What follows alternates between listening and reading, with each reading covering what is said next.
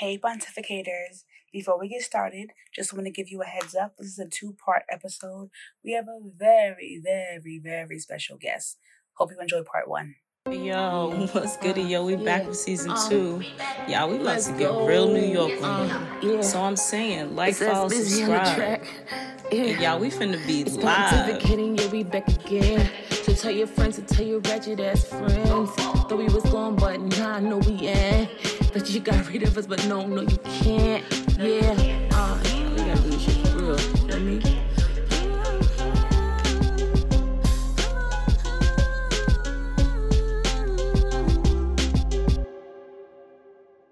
Welcome back, pontificators. Thank you for joining us once again. It's me, your girl, Asia. And I'm Ty. And here we are again. Every week. We've been so consistent. I'm very proud of ourselves because the struggle has been real bad. But we've been showing up. And thank you for keep showing up as well. Facts. Because we do, it be the weeks. We'll be ready to give up and one of y'all will hit us up personally and we're like, oh, right. I think my favorite thing is when someone is like, oh, where's the episode? I'm like, wait, what? Yo. You were looking for an episode? Right. Oh, I guess we better get to work. So thank you. Yes. And also, shout out to Mama Trina. Okay. Because that was shocking. I said, not the mama's listening to us. That's beautiful. Yeah, but she know I'm crazy. So I feel okay about that. Yeah. You get into right in. Yeah. Okay. So my Is It Just Me is really like, I know it's not just me. I'm very sure it's not just me. I just wanted to bring it up. So basically at work this week, I was threatened, right? That is a crazy string of words put together as a sentence. Ain't it? As you guys know, I am not in the line of fire. I am not a corrections officer or police officer or in the army. Why am I being threatened at work? Because people are crazy. I mean, some clients have mental illness. Some clients are frustrated. Whatever their reason is to be upset is their reason. However, at no point should I be getting threatened at work. I wasn't even doing...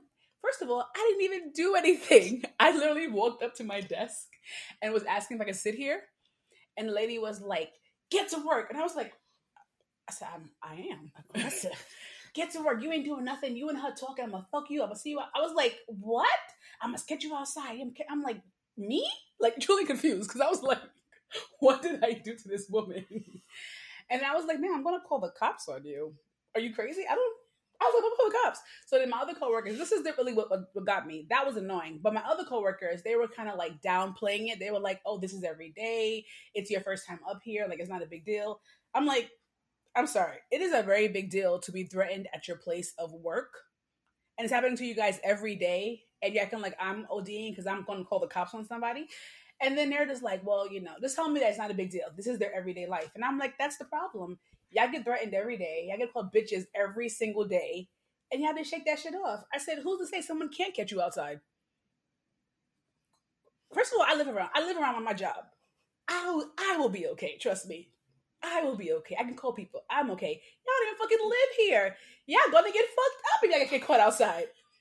Y'all needs to call the cops too. So the situation kept getting worse and worse. The lady ended up throwing some paper and tissue at my coworker.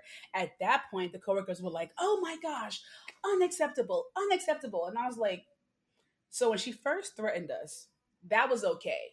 But when she acted on her threats and that was a problem, don't you think it would have been a good step to like in the middle to call, right? Intercept. Why would you wait until she makes contact? I'm like, that could have been... We're happy it was just tissue and paper. That could have been hot coffee. That could have been acid. That could have been a gun. It could have been any single thing. It doesn't have to be just paper and tissue. And then someone got mad at me because I was just asking them, like, what's wrong with them? Because I truly don't understand. And then another coworker was saying to me, like, oh, but, people get caught up in that herd mentality. And, like, if they see people not overreacting or reacting, they think they shouldn't either. I said, I don't know that concept. My safety is my main concern. I don't need you to be afraid for me to be afraid.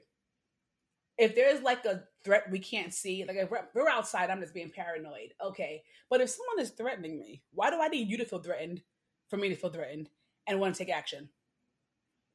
So I guess that's my question. Is it just me? Do people only feel threatened when other people feel threatened? Do people not have like self-consciousness, awareness of what they're feeling? And are people really sidelining their emotions and sidelining their fears or whatever it is they're feeling because the crowd is not having the same reaction? No, I feel like it's like what Alasia said about how we so easily go through the cycles of trauma and grief really quickly. I just feel like people have so many traumatic experiences that happen throughout the day, especially like working at that job, being Black or being brown in America and living in the hood and shit like that. So it's just like, I feel like some people be like, on a scale of 1 to danger, where does this fall for me? Especially if it's not like directly affecting them, that they're just like, oh, okay, this is a 1 or a 2. And then I don't know why the throwing of the tissue really sent everybody over. When I say, people were like, especially when what's that TikTok sound? Get out of here. Do that TikTok sound? No. Oh no, you need to leave. You know that sound? No. Oh, I'm gonna put that. We gotta find that one. Okay. That's what they did. They really reacted. I was like, yeah, like that is. Yeah. And yeah, I think that's what it is, because that's strange. Because I could see myself like if somebody be like, "Oh, I'm gonna fuck you." I think I had somebody once threaten me at the bar, and I was like, "Oh right, oh wow, not you being that upset over a cocktail," but like in hindsight, I probably should have been afraid. But was I? No. Who cares? Who cares? I really don't have it. Is it just me this week? Is it just me? Are you tired of being tired? Damn, didn't I say that 3 weeks ago, 4 weeks ago, a month ago, 6 months ago? Maybe, but it still stands. It still stands true. Like, guys, life is tiring. Yeah, by the time you hear this, shout out to the Blue Ivy concert. I will say, is it just me or am I the only person that is so excited to see this little girl dance? Because we have seen her come a mighty long way. She's gotten a lot better in the clips that I've seen. Yeah, and I saw the clip of her performing at MetLife at Giant Stadium. And I said, look at her throwing up the little, the rocks. And I said, this is cute. This is cute for this girl. This is so adorable. It just brings me so much joy. Maybe that's what it is. It does. It just brings me joy to see her come into her own. Yeah, I think her first performance was like her first performance. No, her first performance, I said, holy shit. But I feel like she has gotten better, but also like it's her first performance. Yeah, in a stadium. In a stadium to how many thousands on thousands on thousands of fans who are obsessed with her mother, by the way, are looking at her. Like, I might be stiff too. What the hell? But she's coming a long way. So congrats. And that's the Blue Ivy concert. And I know, I was like, how dare I even judge her? Because I'm like, that wasn't my first performance, and that show was terrible. Every single performance was terrible. So I'm like, listen, and I was just in a little black box there in college. Right. This girl performing in stadiums in Sweden and shit. With budgets and people got signs. I wonder how much she's getting paid. You think she's getting paid? I'm 100% sure she's getting paid. Oh yeah, they're definitely paying her. She already got a Grammy, which is insane. That is insane. They really just, people really be flexing. That's supposed to be nice. Shout out to that toxic Brooklyn man. Yo, he really did that. I just had like one of those moments where you see your life flash, and I said, I ain't got nothing. This is a mountain of nothing. I'm out in the possibilities unfulfilled. Oh, anyway, speaking of possibilities unfulfilled, not me stroking out. Guys, if you can just like rate, review, subscribe. Tell your friends, tell your mama and them, tell the people down at the bingo hall, tell the people at tennis, because I heard that the Black millennial girlies, the elder millennials, they picking up tennis in their pastime. That's cute for y'all. But let everybody know. Talk about it around the water cooler. Share it at church. Let them know that we be cursing though, but our hearts are with Jesus. Right. Mm-hmm. So thank you. We're on Spotify. We're on Apple Podcasts. Leave a review. Leave 5 stars. All that. All of it. All that. And now we are going to get into a very special So Boom. So guys, this is a very special So Boom. All right, we're bringing y'all premium content. This is our second in-house guest, okay? And a person that is very near and dear to my heart. So don't try to drag it, because y'all know I would drag y'all. But everybody welcome my cousin Quana. And today we are talking about female incarceration. And Quana is here because she, unfortunately, is an expertise in this field, because she has done... Not expertise. Huh? You're so stupid.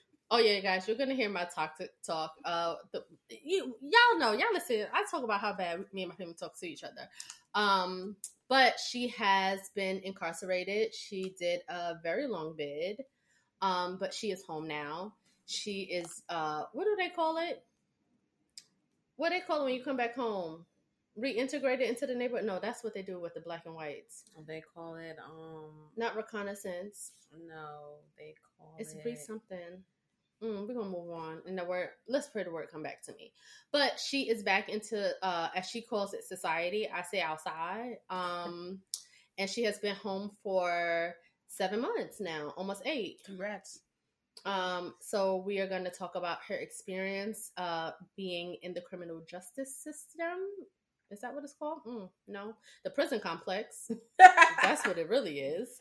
Her being in an industrial prison complex, and just like her experience and the things that she's seen. I feel like, well, Asia brought this topic up, and we almost always hear men's stories when it comes to being incarcerated, and we thought it would be a good, especially because we're all about the Black women here, okay?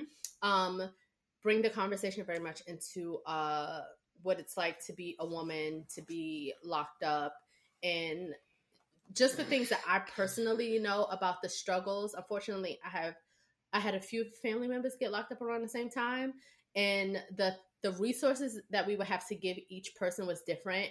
And as a family, we were so fucking exhausted about the amount of times that Quana would ask for help.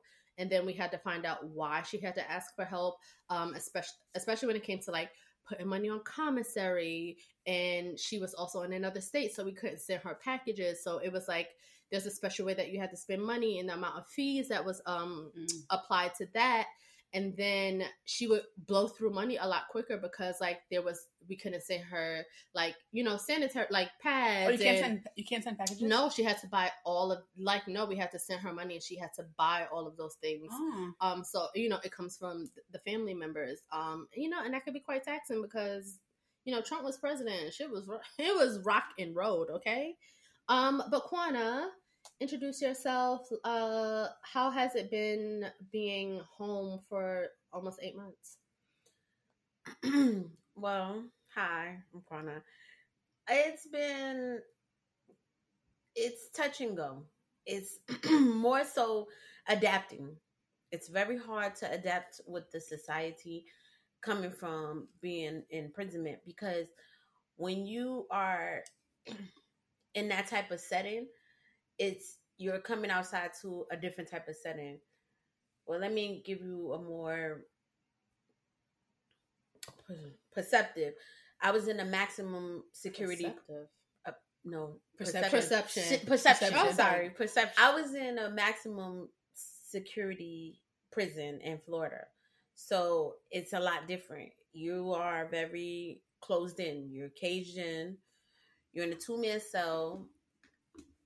Most of the time, you're allowed to get out once in a while to work, shower, use the phone, but it's a lot different because you come out here and then you have to you move around, but it's not like you feel like you can move around, if you understand what I'm saying. Like your mind is still set on being told what to do. When you first come out of prison, your mind is stuck like, do I have to call the CO to tell him to open the door right now? Or am I able to just walk out and it's not going to be a cop right here? And it's like, you have to adapt. It's very hard. So it's plenty of times where I go places and I didn't want to go places at night. Because, we go to bed at 9 o'clock. We wake up at 5 in the morning. So our time is a lot different. And sometimes I'll wake up. Is it count time? So, oh shit, I didn't know that. So you have to adjust your life. You have to adjust your life. When you've done the time that I've done, that's what you know. That's what your mind adapt to. You wake up 5 in the morning, you get up, get in the shower, you got to get ready for work. Then you got to come back at count time at 12, and then you got to go back to work, and then you got to come back at count time at 5. You got to go to chow, which is food. Then you got to go to yard if you choose to. You don't get on the door. You don't go outside. You got people. What do you mean if you don't get on the door? Like you got to. Like it says is no. What it is they have this thing called you take your time, and what happens is it's each time the door rolls. So the door roll at 8:30 in the morning to go to work, which is called the door roll. You mean like when the door actually opens? Yes. Okay. So you're stuck in the pod. Okay. You're stuck in the pod, so you really can't go nowhere until they roll the door. Okay. You know, so when they roll the door, then you can go wherever you want to go. Then you have nasty COs who come and they leave you in your room for hours and hours and hours. So you just like waiting for them to open the door and they just don't? Yes, you're in a 2-man cell. And they don't have to. Bunkie. They don't have to. If they have to, but they're not. No one's making them do it. Nobody's making them do it. So if they in there and they just like don't feel like doing something that day, you're locked in your cell all day. Oh wow. Can we just rewind to the beginning? Sure. How did you end up in prison? Well, she was a scammer. She got caught in the scam complex. She got caught in the MLM, if you will. Was it like a 1, 2, 3 strike thing, or was it this one thing is what you went to prison for this time? It wasn't a 1, 2, 3 type thing. Like it all connect to each other, so it was the same charge. It just was going from one place to the next. You know, I came from a very good family. I'm not gonna say I talk about that family all the time. You ain't gotta say they're a good family. No. I come from it's given dysfunction. They're dysfunctional, but I am the only child out of all my mom's sisters and brothers. So I really didn't want for too much. I was a rebellious child, so I wanted to do what I wanted to do. So I went out there and I did what I wanted to do. So, and when you're the only child, you really don't have... I had cousins. I grew up with my lovely cousin here and a few of my other cousins, but I was just outside. I wanted to do what I wanted to do. I wanted my own money. I didn't want to work a 9 to 5. So I picked the best choice that I felt was easy for me. So that's what I did. Now, I got caught the first time. I did 8 months. Came home, got on probation. So I did 8 months for that. When I did 8 months for that, I came home. I was on probation. Was that in New York? Yeah. Okay. No, I was in Utah. This is the cousin, guys. If you've listened if you've listened episodes, if you've been listening for a long time, I always talk about how my cousin can't come back to Utah. This is the cousin that's been banned from Utah. Yeah. How did you get to Utah? A plane. A plane. Okay. All right. Yes. So I did 8 months in Utah. Did 8 months in Utah, and then I got out. Was on parole. I was on probation. Did probation. When I was getting off probation, I got hit with some more charges from Florida. Okay. So they let me off probation, and then I went to prison for these charges right here. Okay. Were you in federal or state prison? No, I was in state prison. We wish she was in federal. I wish I was in federal. What's the difference between the two? State prison is harder than federal. Okay. And I could move around in federal. Like state to state? Yeah. Okay. And her time would have been less. Yeah. Okay. Yeah. Okay. A lot less. Okay. Yeah.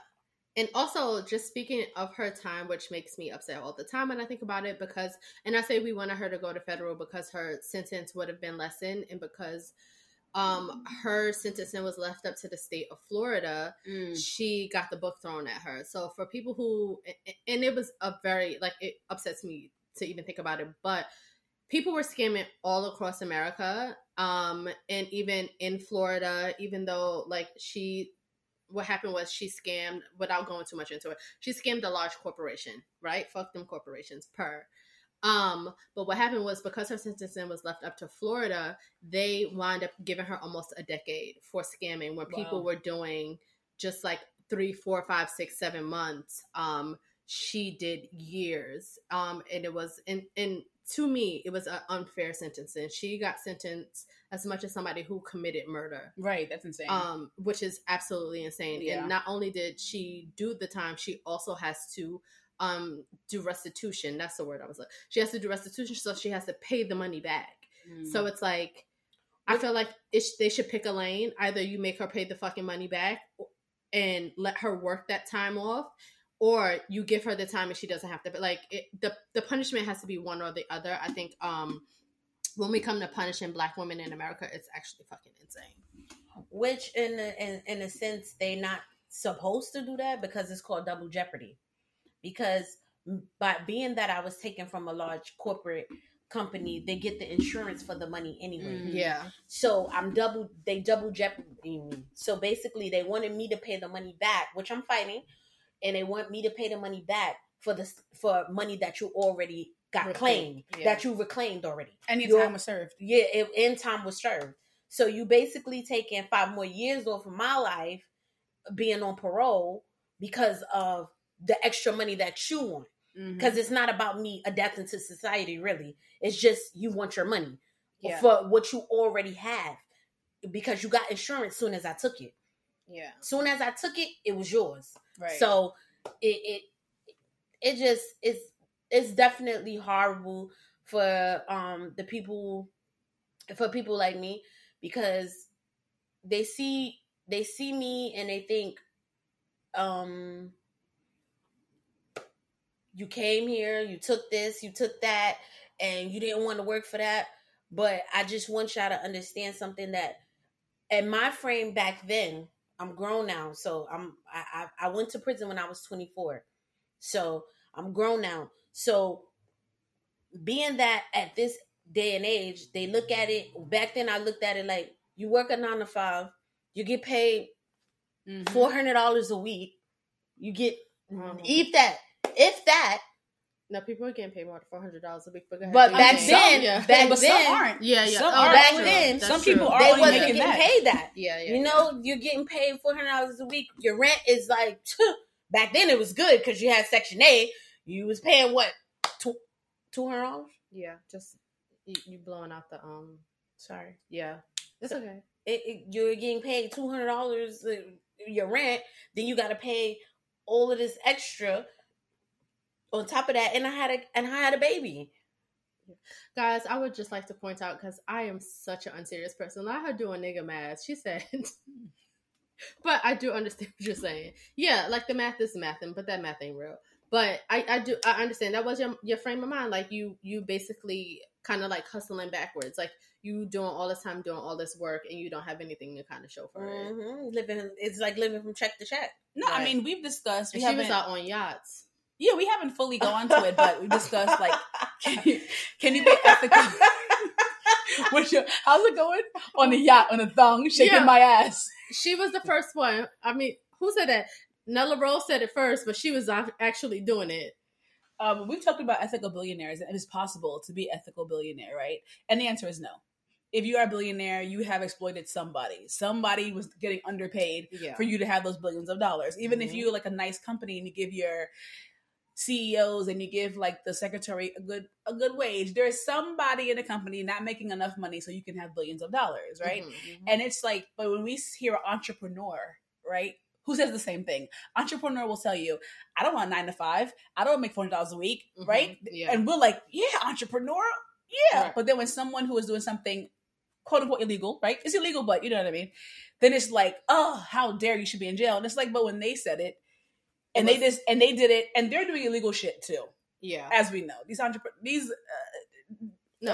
illegal shit. But when it's, especially as a Black woman, it's like, no, we're gonna make sure you learn the lesson. You are not gonna be able to play how we play, right? And we're gonna let you know you can't, and we're gonna continue to let you know. Don't forget. Don't come out and forget. We're gonna make sure that you know you're not in the same league as us.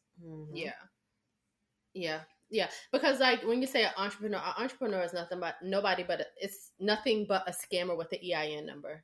Like that's really what an entrepreneur is for the most part. Yes, and when as Ty and I like understand more about running our corporation and the things that we're allowed to do, these are fucking corporation. These are scams. Yeah, they are absolutely scams. I was talking to a guy at my job who has his own business, and he was telling me all the tax breaks. I said, so I'm scamming. And he's like, no, it's different. I'm like, it's actually not. It's just legal scamming. I'm like, yeah, it's legal scamming. So it's just like, it's all dubious, if you will, but definitely society picks and chooses who is going to be punished for the scamming. Yeah. You were talking about. Do you have questions? I do have questions, but say what you're going to say. No, I was going to say. All right.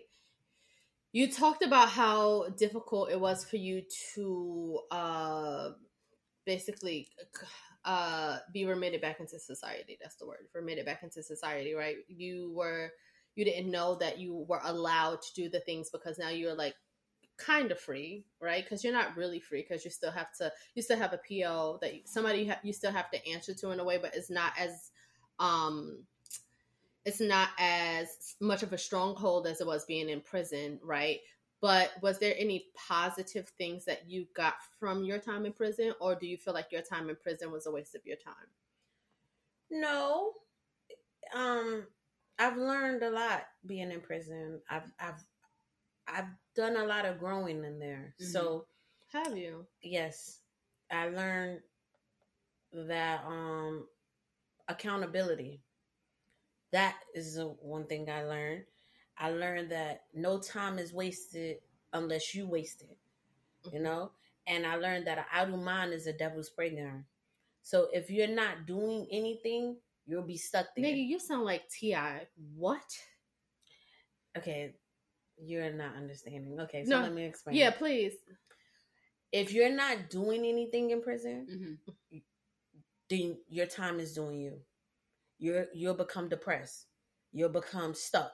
Okay. You'll become admitted to just that society. Right. Mm-hmm. Just because you're bound to shackles, you don't have to be bound to the prison. Like your mind could be free. Okay. You know? Mm-hmm. So I did everything there was to offer women. You know? I did HVAC class, which admit me to my job that I have now. Is that where you lost your finger? You almost lost my finger. Okay, the tip of my finger. Yeah, I cried, bro. And that wasn't it. It was sewing. Coming back broken. I got that from sewing. Okay. I learned how to sew there. Oh, wow. I learned HVAC class. I was a teacher's aide for the youth offenders. Okay. I was a plumber, and I also learned how to do masonry and logistics. This is amazing. What's missionary and logistics? Masonry is masonry, like like masonry. Like I can build a house. Okay. Oh, okay. Yeah. Wow. Like lay bricks. So is this for everyone, or how? Nigga, you said lay bricks. Yeah. How does the programs work? How do they work in prison? Do you sign up? Are you like? Is it like you have to qualify? What does it take? Everything comes with a qualification. Mm-hmm. When I first came to prison, I came with a 10-year sentence. Mm-hmm. So when you come in, it's some things that you're not qualified for until your time wind down. Okay. Mm-hmm. Okay, so when I first came there, I was a youth offender teacher.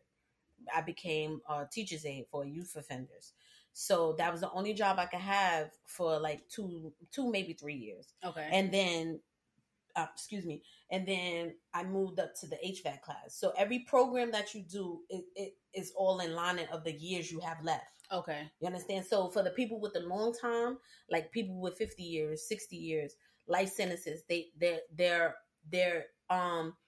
jobs are cut short because they're for short timers. You know, they're for people who's doing 5 years or less, or 4 years or less, or, you know what I'm saying? So people who do long time, they either become a teacher's aide for a very long time, or they're in the kitchen for a very long time. They're either in jobs that won't grow from, you know, like those programs, they're trying to make it for the long timers, but it's not approved yet. Is the idea that you're getting out soon, so you're going to need like a skill once you get out? Yes. And if you're there 50 years, it's kind of like learn it when you learn it? Is that the idea? Yes. Okay. Okay. So like they had they have programs where like you had culinary arts, and you could go in there and you compete with other prisons, and they put you on TV. Not y'all being on Prison Chopped. Mm-hmm. And you cook real meals like as if you was on Hell's Kitchen. Mm-hmm. Like they give you the teacher and they show you they got cosmetology where you get a certificate. When you get out, you'll have that for the rest of your life. They give you your license in there. So, but it's not much for us women. as much as it for the men, you know? Right. Oh, really? They give us the certificates and they give us the license, but they don't give us the job. Like in men's prison down there, they give you the job, you know? I was going to go to, they have a really good program down there called the LEAP program. I was going to go to that program, but the only reason why I did not go is because it's for people that's staying in Florida. Okay. Is that the one where you could go out and have the job and you stay at the cabin? No. Oh. That's, you're talking about, it'll come back to me. Hold on. But you're talking about like when you work and you come back to a cabin and then it's like you being free, but not really. Yeah, that's the work release, right? Yeah, work release. Yeah, that's because that's what she was. I couldn't do work release because I couldn't do work release because of the program I was in. So because I was in that program, it was either I didn't get the certificate and go to work release or go to work release and not get the certificate. Oh, so they're get the license. They're like one or the other. You get the qualification or you get the on-hand job experience. Right. Okay. So, but I didn't want the work release. I was a little afraid of doing work release because you're free, but you're not free. Mm-hmm. You understand? So they give you the freedom, but any little mishap, any infraction, and you're going back to prison. Yeah. And then they take all the programs from you once they do that. You did learn. Look at you. That is accountability for you to like learn yourself and know that, you know, too much freedom at that time was not a good idea for you. Yes. Yeah. So I just didn't want that for me. Mm-hmm. You know, I'd rather get the skills so when I come out, I could do what I need to do. Right. And then I don't have to worry about if I mess up here, you know what I'm saying? I could do this, you know what I'm saying? Mm-hmm. Everything in prison counts. Mm-hmm. Everything you learn, everything you put forth, it teaches you to be better. And I was always, when I got in there, I learned what I wanted to do. Mm-hmm. I learned, okay, is this what I want to do? Do I want to just be like, okay, that's not, you know what I'm saying? I didn't want to do cosmetology. I always wanted to be in the field where the men were, you know what I'm saying? Because it was more money. Mm-hmm. And nowadays the economy, I wouldn't say the economy, but the jobs are more male dominated, and I don't like for people in general or just for felons. Just for felons, okay. Just for people like who we rarely see women who are plumbers, right? Who are supers, who are mechanics, who are people that lay pavement. And that's where the money is. And that's where the money is. I will tell you, Quana is the most lucky girl syndrome person I have ever known in my life. Not only did she do prison, well, that's unlucky, but then she came home to a job that somebody held for her. Yeah, 2 jobs. And one of the jobs somebody held for her until she got all of her paperwork, because when she was released, she didn't have any paperwork for her to get a license or anything. So, or a New York State ID. So, you know, family did have to help with that, and like shout out to the people that were helping people. But there's so many people that go through the system that they are not, it takes them forever to get an ID. And this winds up being an infraction because then now you're going against your parole guidelines, and you have to have a fucking job, but you can't have a job if you don't have the ID. Right. So she came home to a job, 2 jobs, and she worked 2 jobs for a little bit. And now she's, as she was saying, she's a super now, and she has an apartment for very cheap, but you know, she works for it. And it don't happen like that for everybody, but this bitch be lucky. Okay? That's amazing.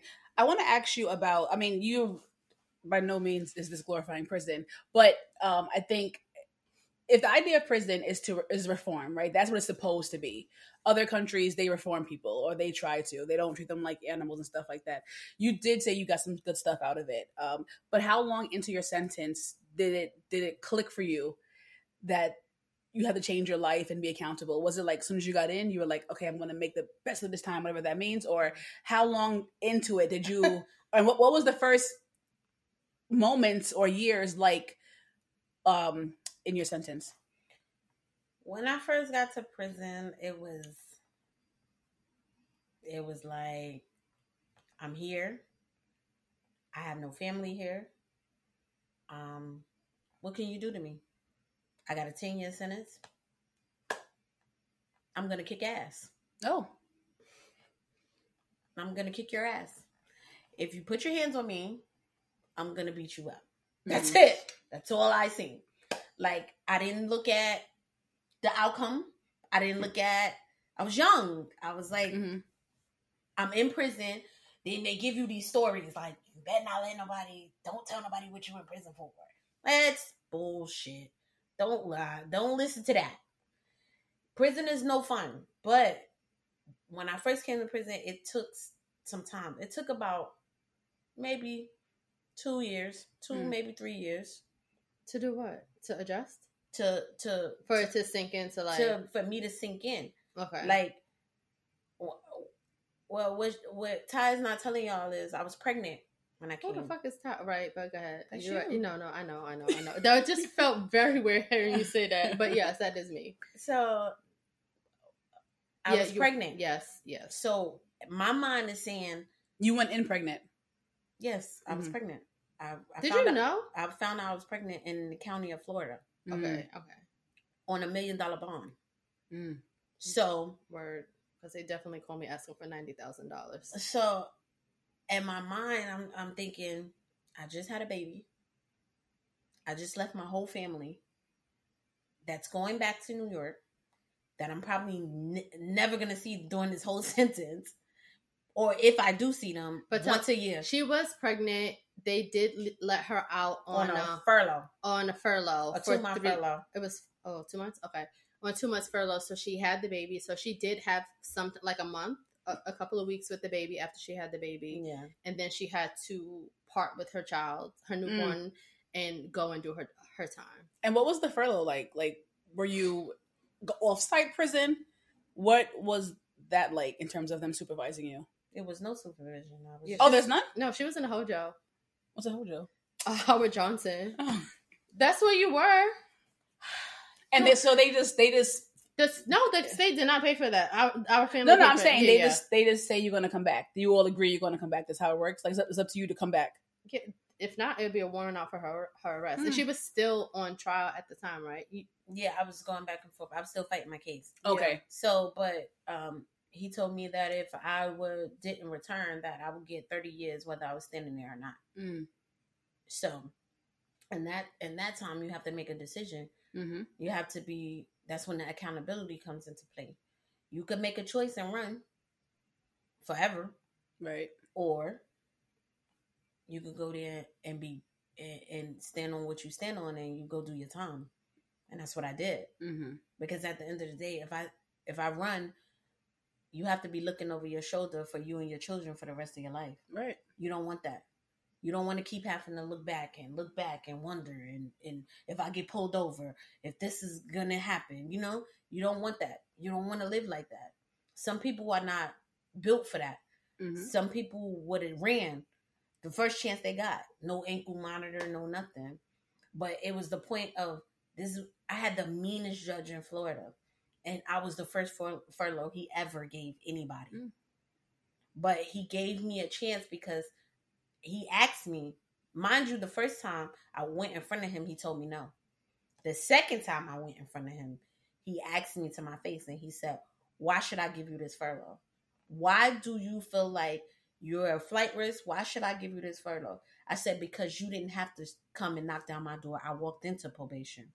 I could have walked out, but I walked in to that. I walked in. I never ran from you. Never ran from anything. So if you didn't have to come and bring the people to my house and knock down my door, you didn't have to. I walked right in. And he gave it to me because sometimes honesty is the best policy. Right. So, and he gave me that. But when I was thinking, I thought about running. Oh, did I think about running? I was ready to go to Mexico, Tulum, wherever you going to take me. Whatever. Cuba. I was going to be a part of the cartel.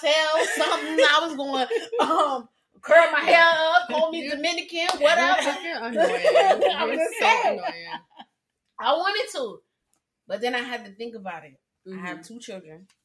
I have a mom. I have a grandmother that's old. I got cousins. Do I really want to be running for the rest of my life? Mm-hmm. Do I really want to never go back home? Even though, I mean, New York is all right, but it ain't that good. But it ain't that good. But I looked at it from all parts of it. And I don't want my kids to ever feel like that. When you run, you a coward. You a coward. That's a take. Well, do you think people run sometimes because they didn't do it. Right. Because I would run. If I didn't do it, can't find any water. Yeah.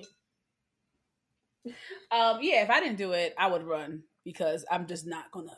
Especially as a black woman, a poor black woman. Right. I don't know. You're not gonna Assata Shakur me. Definitely. But do you feel like because you did it, you were like you should be accountable? Or you feel this as a whole, if you run, you're a coward? I mean, as a whole, yeah. I feel like if you run, you're a coward. Why run? If you didn't do it. If you didn't do it, let me tell you, justice is not always served. Let me be the one to tell you. Justice is not always served, but some people run because they're scared. Some people run because they don't want to deal with what comes after. Some people run because they don't, the fear of unknowing. Mm-hmm. But I was just ready. I was tired. I was just ready to just do whatever came. I was ready. Like, I got sentenced alone in a courtroom all by myself. Mm-hmm. And I was ready for whatever he had in store for me. You know, and I learned a lot about myself. I learned a lot about God. And I let that be my center. You know, when you doing time and you doing it, I'm not going to say I did it alone because I didn't. I did it with my family, but they were miles and miles and miles away. Mm-hmm. So I did my time with my own solitude. So I had to be strong in me and be like, okay, Corner, this is what you got to do. This is the plan you have to make for yourself. Right. Yeah, in the beginning, it was a little rocky for me. It was hard. It was hard time. But it's all up to me on how hard that I have to make the time. What do you mean by it was hard time? It was hard time. Like, it was times where I just was like, it was times I thought about depression. I was depressed. I thought about suicide. I thought about a lot of things. It was a lot of things I thought about while I was in there. Mm-hmm. Things that I probably wouldn't have never thought about if I was home. Right. But it was a lot of things that I was lacking. I'm not really speaking to my family. I speak to them once, maybe every couple of days. Which, mind you, please, if you got family in prison, do not. They don't call because it makes your time hard. It's not because we don't love you. It's not because we don't pay y'all no mind. It makes our time hard. To reach out to your family. Yes. Mm-hmm. So when we call you once a week, don't be like, why you ain't calling me these days? Because it makes your time hard. Because when you in prison, we're doing time. When we with y'all, we doing family. Right. We have to learn to differentiate the situation. We can't do both at the same time. Mm-hmm. Because then we lash out on other people in there. Mm. So you don't want that.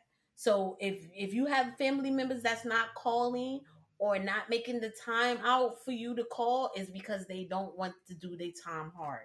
Mm-hmm. Don't take it so personal. It's not personal. It's just we have to do our time. Yeah. You got to do what's best for you mentally. Exactly. Some people may need to reach out and some don't. I mean, I'm a shutter downer. You may never hear from me. If I was in jail, I might be like, I would just be like, don't call me. I'll see you when I get out. Yeah. Because I'm not good with. So you thought you didn't call a lot? Well, I did. I called a lot. Yeah, that's I'm like, what the fuck are you talking about? This bitch called a lot. I did. So I have a question. Did you feel, I mean, like your family was all in New York and you were like literally miles and miles and miles away. Did you feel like solidarity, or was there like, what's the word? Like, was it like Orange is the New Black? Y'all watch that in the prison? Yeah, did you get like a prison family? Was it other women in there that you could like really help you get through this time? Or is it like TV is basically the question. Yeah, no. Yeah, some of it, but no. I spent most of my time with long timers, people who's doing long time, like life sentences. That was by choice, or that's how you grouped together? No, that was by choice. You have a choice to you do? hang who you want to hang with, or you. No, I meant like when you're, because you're assigned like a roommate or. Oh, your time has to be compatible when you assign to a bunkie. Like if I had 10 years, I had to get with somebody that has 10 years or 5 years or 15 years. So it got to be a 5-year difference. Okay. You know, so the only people that don't get bunkies that's not time with them is lifers. Like only people, like if you got 25 years or more, you are eligible to be in a cell with a lifer. Okay. Because that's considered a life sentence, 25 years. So yeah. So most of the people that I dealt with, shout out to Odina, really nice lady. That's the old lady? Yes, she has 2 life sentences. Wow. She escaped from prison in 1999. She escaped from prison. That same one or different one? No, Odina. That same prison? That same prison. Okay. And they put her back in the same prison? No, she was in another prison, which was Homestead. And then she came back to Ocala, Florida, which is the prison she's already in right now. But yeah, she escaped from that prison. Helicopter landed, got in the helicopter, went to Cuba. Oh my gosh. Yeah. I'm sorry. I don't mean to derail. I'm so sorry. Please, if you can you just, is there more of this story? Quickly, just. Yes. What did she do? Just hear my questions real quick. Just real quick. I don't want to take from your story. What did she do? How did she get this plan devised? And why did she come back? Odina's in there for a murder. She's in there for a murder charge. Okay. A murder 1 charge. So, Odina is a little lady. She's very short. And what happened was she's been there since she's been in prison since 1976. Oh my gosh. That's how long she's been in prison. Holy shit. Mm-hmm. She escaped in 1999. She had a boyfriend, which he was in prison. So she's very well off. She has bukus of money. Mm-hmm. But she's not the same anymore because she's older. Mm-hmm. But she has a lot of money. She had a daughter. And what happened was she has a daughter that still comes around or whatever. And the daughter died. So that was the only child she ever had. Mm-hmm. So 1999, she had a boyfriend. What happened was the helicopter landed in the prison. She ran into the helicopter, got shipped to Cuba. Her mom got sick. So she came back to America. And the man that she escaped with told on her. And they got her back. It's always a man. It's always a man. And she came back to prison. Damn. Mm-hmm. I don't know. My mom would have never seen me again. You let your mom die? Yes. She won't die anyway, right? You know what? Something wrong with you. What? You would have let your mother die? I mean, she was going to. I'm not trying to be funny, but she was dying, right? Mm-hmm. But that was her last close relative. I wouldn't have came back. I would have had that same helicopter go pick her up and bring her to Cuba. Yeah. Helicopters are expensive. So yeah. That's crazy. What a story. Yeah. Mm-hmm. It's a sad story, but she has 2 life sentences now because they gave her another life sentence for escaping. Damn. That's just cruel. I mean, so the first life sentence was the murder. She already had life. Right. And they're just being cruel at this point. Exactly. Because what does it matter? What's the she gonna come back to life? Right. What is there's no better word. What is the morale, or what are generally people, what is it like in prison? Like, how do people feel? Are they depressed, or is it a gauntlet of, like you said, first you were depressed, but then you realized you had to get it together? How do people generally feel, if you can speak to that? Some people are not equipped. Some people lose their mind. Some people, I've seen people jump off the top tier, try to kill themselves. I've seen people. One girl, when I first went into, they call this thing called RNO. Is when you go in there and they try to teach you about prison, how to make your bed, how to act, how to talk, how to eat. You know, you have 15 minutes to eat. You know, every day. Not even 15 minutes. No, probably like about 15 minutes to eat. And that's all your meals. No, all your meals. Yes. Wow. So you still eat? No. At 15. Okay. No. I mean, I barely eat. I have to. Hence the weight, but I barely eat. But I was a lot bigger. But is some people are not equipped to that. They're not. I've seen people throw shit at the police. I've seen people throw pee at the police. I've seen people raids, riots. When I was in RNO, that's where they teach you, back to what I'm saying, they teach you how to be in prison. The girl next to me, I was sleeping on the top bunk, she slit her throat. Oh my gosh. And they didn't think she was alive until they pulled the cover back to wake her up in the morning. So, you know. Did she make it? Yeah, she did. Okay. But this is the things that I've been through, you know. I lost a really good friend in prison named Tam. God rest her soul. They turned the water on. You know, police is very cruel. They turned the water on extra hot and left her in the shower, and she burned to death. That's insane. In prison. Mm-hmm. So, first of all, that's crazy, and sorry for your loss. What happens now? Does her family sue, or is it just like... Oh, they already sued. They already got the money for it. Oh. You know, they already got the money for it. And they used to take mace, and they used to put it in boiling water. They used to call this thing called Black Jesus. And, you know, when you spray mace, it activates quick, you know. And most people who don't know about mace is that when you use mace, they like to put water on you, but water only activates it. You have to use milk to deactivate it. Yeah, we learned that in a race war. So, when you put it in boiling hot water and you activate mace, it burns your skin worse than if you was just to spray it regular. They did that in our prison. It was a lot of bad things that happened. You know, they did a lot of bad things. It was just, it's crazy. It's all based on you. If the officer don't like you, you can forget about it. If they a sergeant, you can forget that too.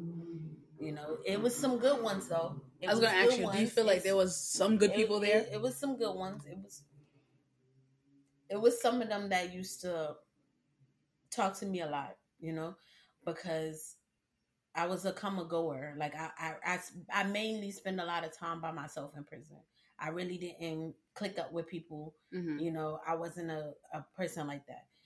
I was always a loner. So I used to just do my little time, and I exercised a lot, and I never really hung out with people like that. Like I spoke to people, but you know, you could never get too close to people in there because you don't know who's who. Right. You know, people are like wolves in sheep clothing in there. So they could tell you one story, but it really don't be that. You understand? So, and people like to defamate other people's character in there. So say you in here for killing somebody, or you in here for child molestation or something like that. Oh, defame. Yeah, they like to defame. Nigga, I said my brain was working extra hard. So they're defaming other people's character. So what are they doing in retaliation? Like, say if you're in here for killing your baby, and you're in prison for killing your husband, and I'm in here for scamming, you know, and we're around a group of people, and it's just like men's prison. Like, they don't take killing children lightly in there. You know, they'll make your life a living hell in there, you know, and they do that. Like, say you don't like her, and then we are around a group of people. She'll say that in front of these group of people, knowing what's gonna happen in the end, knowing that like people, telling everybody else, like, like say if like we're going at it, and and y'all two going at it. And she was like, well, bitch, at least you ain't here for killing your baby. Mm-hmm. And you be like, oh, here we go. Because we already know what's getting ready to happen. Now you done caused the riot. So now everybody knows what you're in prison for. So now everybody's looking at you like nobody want to deal with you. Nobody want to talk to you. Nobody want to, you know what I'm saying? If you hungry, nobody want to give you food. Nobody want to do nothing. Like, it's just, you're cut off from society, period. Damn. And you're already cut off from society because you're in jail. Right. So now it's like doubly that you're just by yourself. Mm-hmm. Did you see any violence? Yeah. She just said somebody from like inmate to inmate. Okay. We know corrections are crazy. We know self-harm. But did you see like that situation where they cut you off, or is it also that they cut you off, also they make your life living hell in like a physical way also? Yes, they come in there, and I've seen girls come in there and beat the hell out of one girl, close the cell, you know, because there's no cameras in there. So they close the cell, they go in there, and somebody outside the cell open the cell, girl sliced up, and this is what it is. They go to jail for 30 days and get out like it's nothing, you know? And jail is like solitary confinement, y'all would call it. But okay, so y'all call that jail. Yeah. Okay. Mm-hmm. So you go in there, and it's just like it is what it is, and it's not like the COs have any sympathy for you, because as soon as you get out, you get put right back in the pod with the same people. Oh wow, that's crazy. That just attacked you. Exactly. Mm-hmm. So you just deal with what you deal with, and you could cry and be like, "This is not where I want to be." And you know what they do? They put a turtle suit on you, and they put you in. Put you in a turtle suit. It's like a shawl, and it's like a straight jacket, but it's black. It's like green. It's like a turtle suit, and they put you in there, and they give you a sheet, and you be in there by yourself in a cell, no mattress, no nothing. You sleeping on cold floor, nothing, and you can sit there for months and months and months and months and months if you like. If you don't like where you sleep at. Has it happened to you? Yeah. You were in a turtle suit, hugging yourself on the floor with no mattress? Yeah. For how long? About 3 months. Wow. Oh, that's the first time when you can call. Yeah. And what was that like mentally? Did you cry every day? Most of the time. Right. Because that's the only thing I think of. Right. No, because we know like Khalif Browder. Right. He was in jail for stealing a backpack for, how was it, years? Yeah. He had like... And he was also solitary confinement. Yeah, he was in solitary. You know, it broke him. Yeah. It broke him when he came out. He just killed himself. Yeah. On Rikers. That's crazy. How many times you were in turtle suit? Twice. Twice for fighting? No, turtle suit is like the mini crazy house. That's like when you check out and go in there. Thank you for listening to part 1, and we'll see you next week. Thank you for listening to another episode of Pontificating Podcast with your girls. I am the Asia Thomas, Seiki, and Sally, and your girl, I am Queen Ty. Please don't forget to follow us on Pontificating Pod. You can follow us, engage, and like us on YouTube. We are at From the Boroughs Podcast. Like, subscribe, follow, engage, and don't forget, we love y'all, play cousins. Bye.